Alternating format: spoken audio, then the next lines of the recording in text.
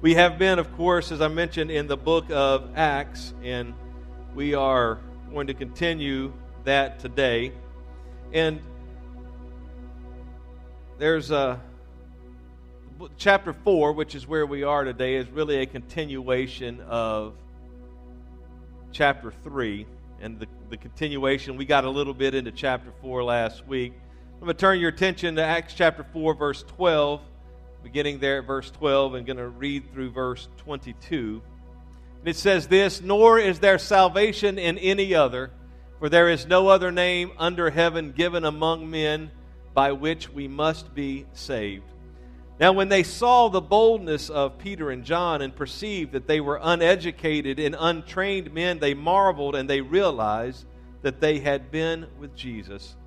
And seeing the man who had been healed standing with them, they could say nothing against it.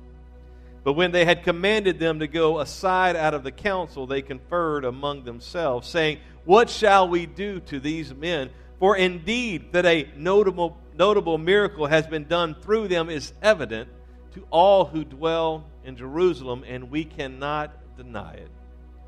But so that it spreads no further among the people, let us severely threaten them, that from now on they speak to no man in this name." So they called them and commanded them not to speak at all or to teach in the name of Jesus. But Peter and John answered and said to him, whether it is right in the sight of God to listen to you more than to God, you judge. For we cannot but speak the things which we have seen and heard. So when they had further threatened them, they let them go, finding no way of punishing them because of the people, since they all glorified God for what had been done. For the man was over 40 years old, on whom this miracle of healing had been performed. And I want to preach for just a little while on anything is possible when we have been with Jesus. Anything is possible when we have been with Jesus. God bless you. You may be seated. There is a truth that when you have been outside, you smell like the outdoors. I sometimes, when the weather's nice, even if I'm dressed up going somewhere, that I will roll down the window and enjoy the fresh breeze and enjoy the fresh air. But inevitably, when I get to where I'm going, or especially if I'm getting back home, my daughter will be like, "Have you been outside?" Because there is a smell that is distinct to the outdoors that is not on the inside. It's not that it's a bad smell. I like the smell, but people can tell where you've been by sometimes how you smell. If you have been out at sea or if you've been fishing, you will smell like where you have been, and you will smell like the environment that you have participated in. I like to eat. I bring up food a lot in my sermons because the thing that follows this is going to get some food. But have you ever noticed, and it's really true, especially of barbecue places, that if you go hang out in a barbecue restaurant for about 5 minutes, when you leave, you still smell like the barbecue restaurant? Anybody experienced that? There are probably other restaurants that are like that, but you can tell when I've been to eat barbecue or others have been to eat barbecue because they smell a certain way. And people can tell sometimes when they look at you, they've been on vacation, you can look at them and go, "Man, were you outside, or were you playing golf, or were you hanging out on the beach?" Because their complexion will reflect the fact that they're sunburned or their tan is darker, and they can just look at you and tell where you have been. Question I have for you today is this: can people tell by looking at you that you are a Christian? Is there anything distinct about you? Is there anything distinct in your attitude and your actions and your words that is different than other people? Is there anything that is unique about you, that is unique to the Christian life, and that people can just see you and observe you and know that you are a Christian? In our text, we saw the verse that said they could tell just by their actions and their attitudes and looking at them that these people had been with Jesus. There is a question that was posed. You see it periodically around. It's been around for a long time. It says this: if you were on trial for being a Christian, would there be enough evidence to convict you? That if they were trying to say, you're a Christian and that's a problem, we don't like Christians, would they be able to find enough evidence that you are indeed a Christian? Are your attitudes and your actions and your words and your motives, are they different than everybody else? The way you treat people, are they different? The supernatural, does it follow you like the Bible says that these signs shall follow them that believe? Is there anything unique about you, anything different about you when it comes to your walk with Jesus Christ? Now, the context of our passage here today is that, as I mentioned, it's that continuation from Acts chapter 3. It was the man at the gate beautiful who had been there for year after year after year. He's begging alms, and week after week, at least Peter and John would walk through the temple gates. But that particular day, things were different as they recognized this man and they saw him there and made the decision that God was going to do something miraculous in his life. And if you were here or if you're just familiar with the passage, you understand that the man looked on them expecting to receive some money from them, but Peter said, silver and gold have I none, but such as I have give I thee in the name of Jesus Christ of Nazareth. Rise up and walk. And the man immediately, the Bible says, his feet and ankle bones received strength, and he jumped up and began praising God. And when people saw that notable miracle, they wanted to know about that Jesus who was able to do that. And chapter 4, verse 4 says that there were 5,000 men that were converted.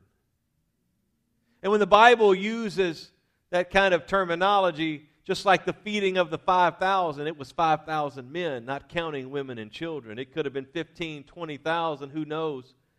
Or the feeding of the 4,000. The Bible just says there were 4,000 men, but there's women and children. And so here, when it says 5,000 people, it doesn't actually say people, it says 5,000 men, which means there could be 15,000 or 20,000 people just in that one miracle, in that one moment, that decided they wanted to know Jesus, and they are converted. But then, from there, and in fact, I won't actually read all of that, but let's jump down to the things that I want to pull out of our actual text today. That after that miracle, Peter begins to preach after they're brought into the ruling elders of the Jews, and the Jews are upset about them preaching the name Jesus because, as you know, they have rejected Jesus. That the majority of the religious leaders of the Jews have rejected Jesus. They put him to death. And now Peter and John and the other apostles, they're preaching in the name of Jesus, and they're doing miracles in the name of Jesus. So I want to pull out a few things that relate to the fact that anything is possible when we have been with Jesus. And the first is this: salvation comes when you have been with Jesus. Peter would write it or say it this way: nor is there salvation in any other, for there is no other name under heaven given among men by which we must be saved. That it is only salvation in the name of Jesus. But just knowing that salvation comes in the name of Jesus is not always enough. It's about being with Jesus and having an encounter with Jesus. And these men, the Bible said, they were aware. They could look at them and see that they had been with Jesus. It is only Jesus who heals. It is only Jesus who saves. And spending time with Jesus will cause people to want to be saved. That when you really encounter Him, when you come into His presence, it'll make you want to follow Him. It'll make you want to serve Him when you have a true encounter with Jesus. The Bible tells us of Zacchaeus, a wee little man. Was he, if you're raised around church and going to Sunday school, singing songs, the children's Sunday school songs about Zacchaeus being a short man. And I don't really know how short he was, but he was a tax collector, and he was also, not only that, but he would rob the people. He would charge them a lot more than they were supposed to be charged. And when Jesus came to his town and Zacchaeus heard that Jesus was coming, he decided he wanted to see Jesus. But he was never going to get through a crowd of people who didn't like him and people who couldn't stand him, and so he climbs up in a tree. so he can see over the crowd and he can see Jesus. And Jesus, seeing Zacchaeus, goes to where he is and he says, "Come down out of the tree because I'm going to your house today. I'm going to go and I'm going to spend time with you. You were looking for me and you have found me, and now I'm going to spend time with you." And after Jesus is done spending time with him, Zacchaeus says, "All right, I'm done with all of my stealing and I'm done with cheating the people, and I'm going to follow you. And I'll pay back everything I stole from the people." Because lives are changed when you have been with Jesus. Nicodemus, a leading member of the Sanhedrin, the ruling 70 religious leaders of the Jews. John 3, he comes to Jesus by night. He doesn't want people to know that he's talking to Jesus. And at this point, he's not a follower, but he's an inquirer. He's an explorer. He's wanting to see what's really going on because he recognizes that nobody, and he says this to Jesus, nobody can do these things you do except God be with him. It's just not possible that a regular man can do this. It's just not possible unless God is here, and I want to see what's going on.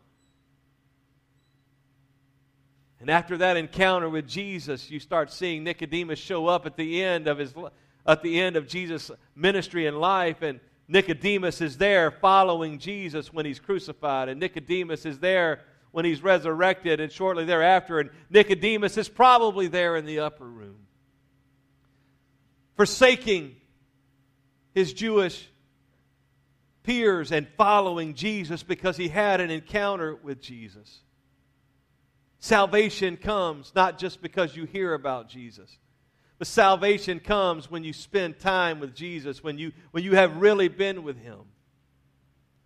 And if I could tell you this and say it this way, you can come into a service like today and you can just be tuned out. You can be here for all kinds of reasons that are not really about Jesus. You can be here because you feel obligated. You can be here because your parents want you to come. You can be here because it's just the right thing, or you think it's the right thing to do, and you can miss an encounter with Jesus. But when you come and you're looking to talk to him and to praise him as we did, to magnify him, you can encounter Jesus, and Jesus will change your life. Jesus walked by thousands of people whose lives were never changed. It wasn't being in proximity that changed them. It was having an encounter and an experience with Jesus. I read the passage earlier about the woman at the well. The follow-up to the text that I read to you about God seeks people to worship him in spirit and in truth is that she then runs into her city and tells everybody, "Come and see, because I met a man who could tell me everything about myself." She recognized who Jesus was because she had an encounter and an experience with him. And salvation comes when we spend time with Jesus. Secondly is this, that education and training are secondary when you have been with Jesus. Verse 13 says, "Now when they saw the boldness of Peter and John and perceived that they were uneducated and untrained men, they marveled, and they realized that they had been with Jesus." I have some education. I have a college degree. I have a master's degree. Got a degree from the School of Hard Knocks as well. But that helps me in certain areas to have education and to have training. But I would tell you that all of that pales in comparison to having been with Jesus. That if I have all kinds of education and if I have a lot of training, but I don't have a relationship and a real encounter and an experience with Jesus, and I don't spend time with Jesus on a consistent basis, none of that is really going to have any eternal impact. That I could get up and I could talk to you and create all kind of logical matrices of why you should believe this and believe that and how it fits together. But there's something different and there's something much more powerful that it's not just words, but there is spirit that comes when you preach His Word and when you talk about Jesus. And when you have been with Jesus and you're filled with His Spirit, lives are changed then. Because we're not just looking to change minds and we're not looking to win arguments. We're looking to have people encounter Jesus. And only people who have been with Jesus can change other people. Education and training are secondary when you have been with Jesus. It's all training and education is good, but being with Jesus is better.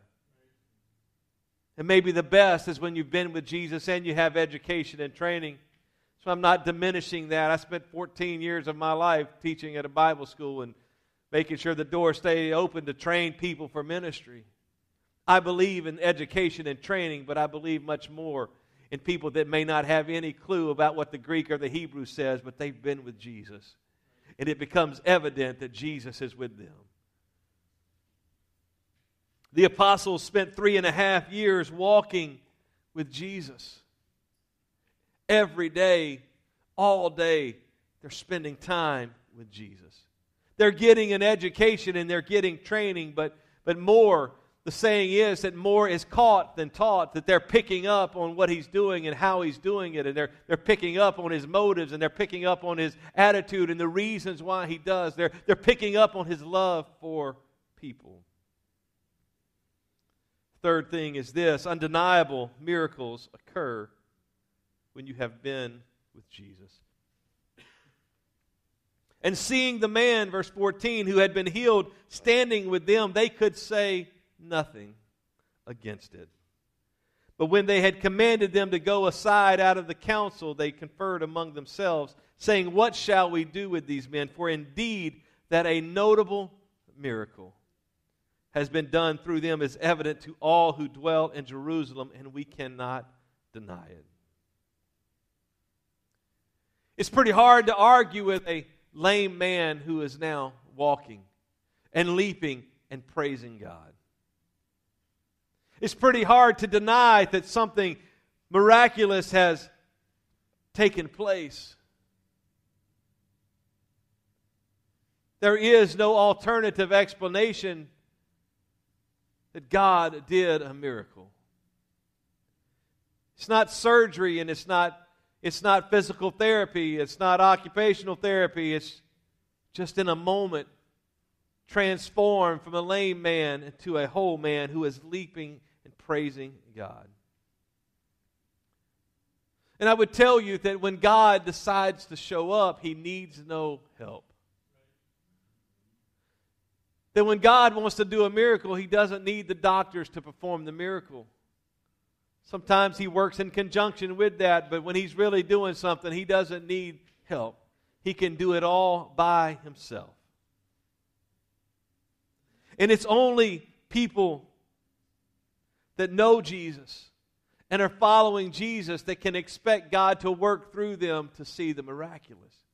This lame man, he had no idea who Jesus was, probably never even heard of Jesus. He got a miracle, but it was because Peter and John had been with Jesus. Acts 19 tells us of 7 sons of Sceva. Don't really know who Sceva was, but in the town and where they are there in Ephesus, he was probably known, maybe not, I don't really know, but the Bible just says these 7 sons of Sceva, that they were itinerant Jewish exorcists. If you're not familiar with what that means they traveled around, and they were Jewish, and they cast out demons. Or at least pretended to cast out demons. And they had seen the miracles, and they had seen demons being cast out in the name of Jesus, and they decided they wanted to get in on that. That they wanted to participate in that, and they decided to go find someone who was demon-possessed and try to cast them out in the name of Jesus. So the Bible tells us, and I'll just read it. Then some of the itinerant Jewish exorcists took it upon themselves to call the name of the Lord Jesus over those who had evil spirits, saying, "We exorcise you," exorcise, you by the Jesus whom Paul preaches. Also, there were 7 sons of Sceva, a Jewish chief priest, who did so as well. And the evil spirit answered and said, Jesus I know, and Paul I know, but who are you? Then the man in whom the evil spirit was leaped on them, overpowered them, and prevailed against them, so that they fled out of the house naked and wounded. That these decided that they were going to cast out these demons, and they said, in the name of Jesus, we cast you out. And the demon didn't flee just because somebody said Jesus' name. The demons recognized that these people didn't have the Spirit. They recognized that these men had not really been with Jesus. And it's not magical to just say His name. It's not a magical incantation that anybody just who says His name, all of a sudden miracles happen, but only for those who've been in relationship and who have been spent time with Jesus have the power to cast out demons and have the power to see the miraculous done through them. That God is not working through just anybody, but He's working through His people. Now, He can choose to do so because He's God. But these signs follow those who believe. Number of you here who speak Spanish, and you may have friends whose names are Jesus.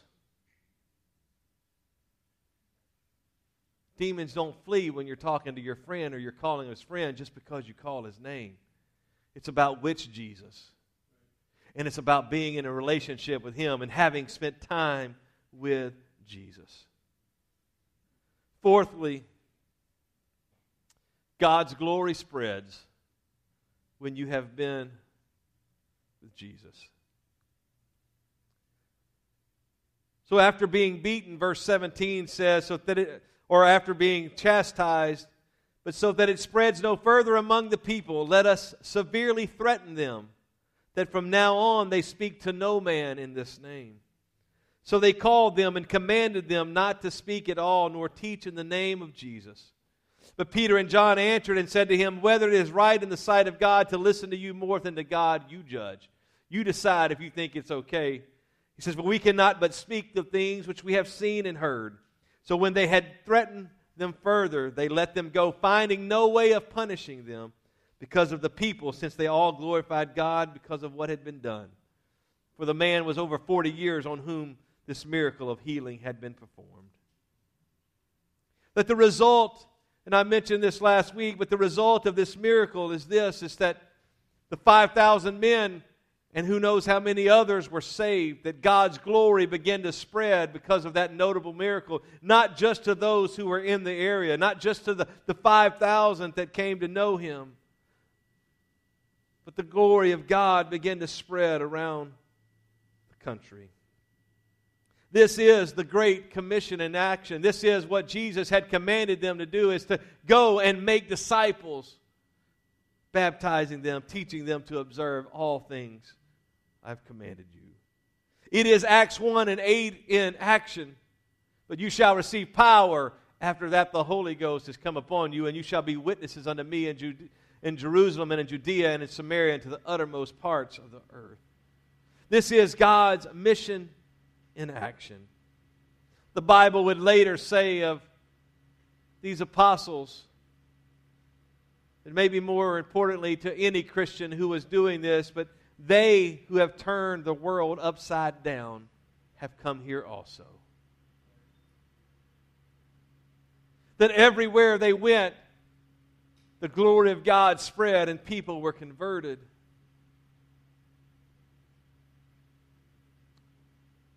But one thing I do know is that you cannot give what you do not have. I can't give you $1 million, but I don't have it. There are plenty of people out there that might could give you $1 million, but I can't give it because I don't have it. And in the same way that I don't have the money to give you if you need that kind of money, people that don't have a relationship with Jesus and don't have Jesus can't give Jesus. People that don't have eternal life can't help you find eternal life. People that aren't filled with the Spirit can't help you get filled with the Spirit. People that don't believe in the infilling of the Spirit are not going to ever help you get there.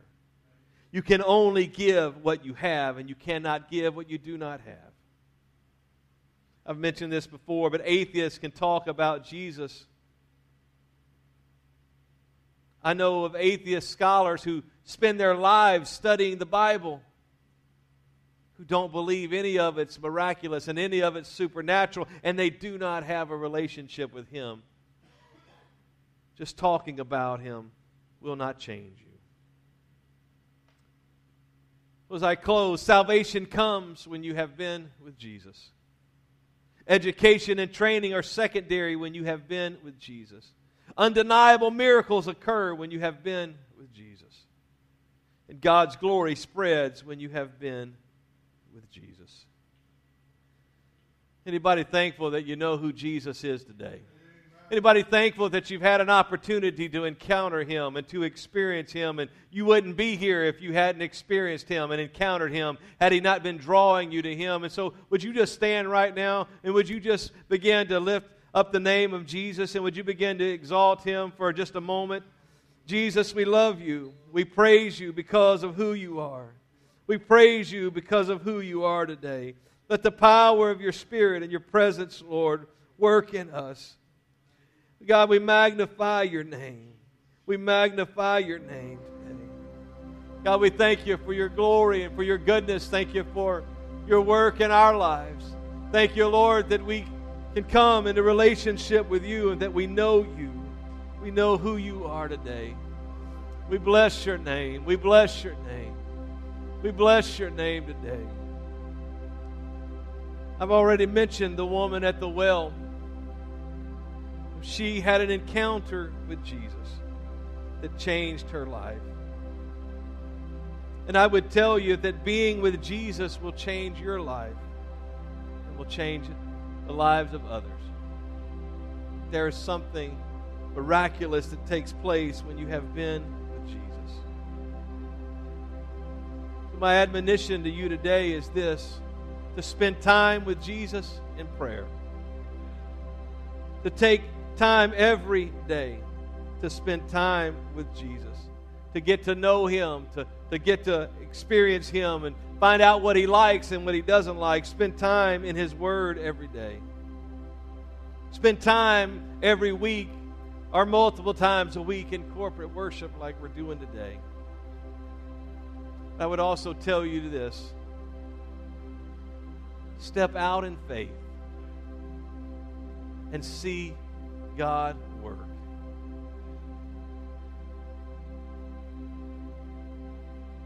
Paul would write to Timothy, God has not given us a spirit of fear, but of power and of love and of a sound mind. And I was reminded at a minister and wives retreat that I was at Friday and Saturday of the need to step out in faith. The need to be assertive in praying with people and talking with people. There was a time in my life where I'd pray for anything at the drop of a hat, and there are some times where when you pray, if you've been around church at all, or you've prayed with people, and you're like, Lord, if it's Your will, bring healing.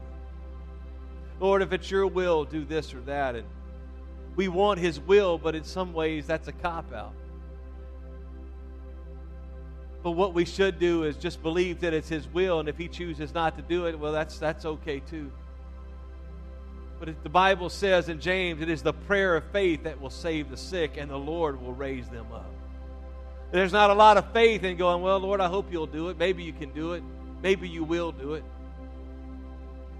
So there have been times in my life in the past where I would pray for people, and whatever it was, take authority over that and just command the headache to come out, or command the cancer to come out, or command the heart to be healed. And it's not that He did it every time, but there's plenty of times that He would. one particular lady, if I could tell you this story, I was my father's church in Louisiana, and I'd preached, and this lady had a tumor, visible tumor. We prayed and took authority over that tumor, and the lady standing next to her had her hand where the tumor was. And as we commanded that tumor to leave, it shrunk under her hand. It's not because I'm anything, but God is a miracle worker. But it probably doesn't happen and we're like, oh, Lord, maybe you can do this. Maybe you want to do this. We spoke and it was healed. The next lady in the line had a heart problem going in for surgery. Instantly healed by God. So I would tell you is that step out in faith. And I don't always do it, and I was reminded of that on Friday when the preacher was preaching, and he said that the rod of Moses, and if you know the story, and I won't spend a lot of time, but Moses, he takes the rod and he throws it down and it becomes a serpent, and he uses that rod to hold it up and the Red Sea parts. But that rod and having that rod and just carrying it around and putting it on his shoulder never did anything. But he had to step out and he had to throw the rod down. And he had to pick the rod up and he had to stretch out the rod. He had to do something with the rod. What I would tell you is that we have to do something with the Spirit that's in us, and we have to do something and step out in faith. And when we do, that's when miracles happen. That's when signs and wonders happen. I have to step out in faith and share the gospel.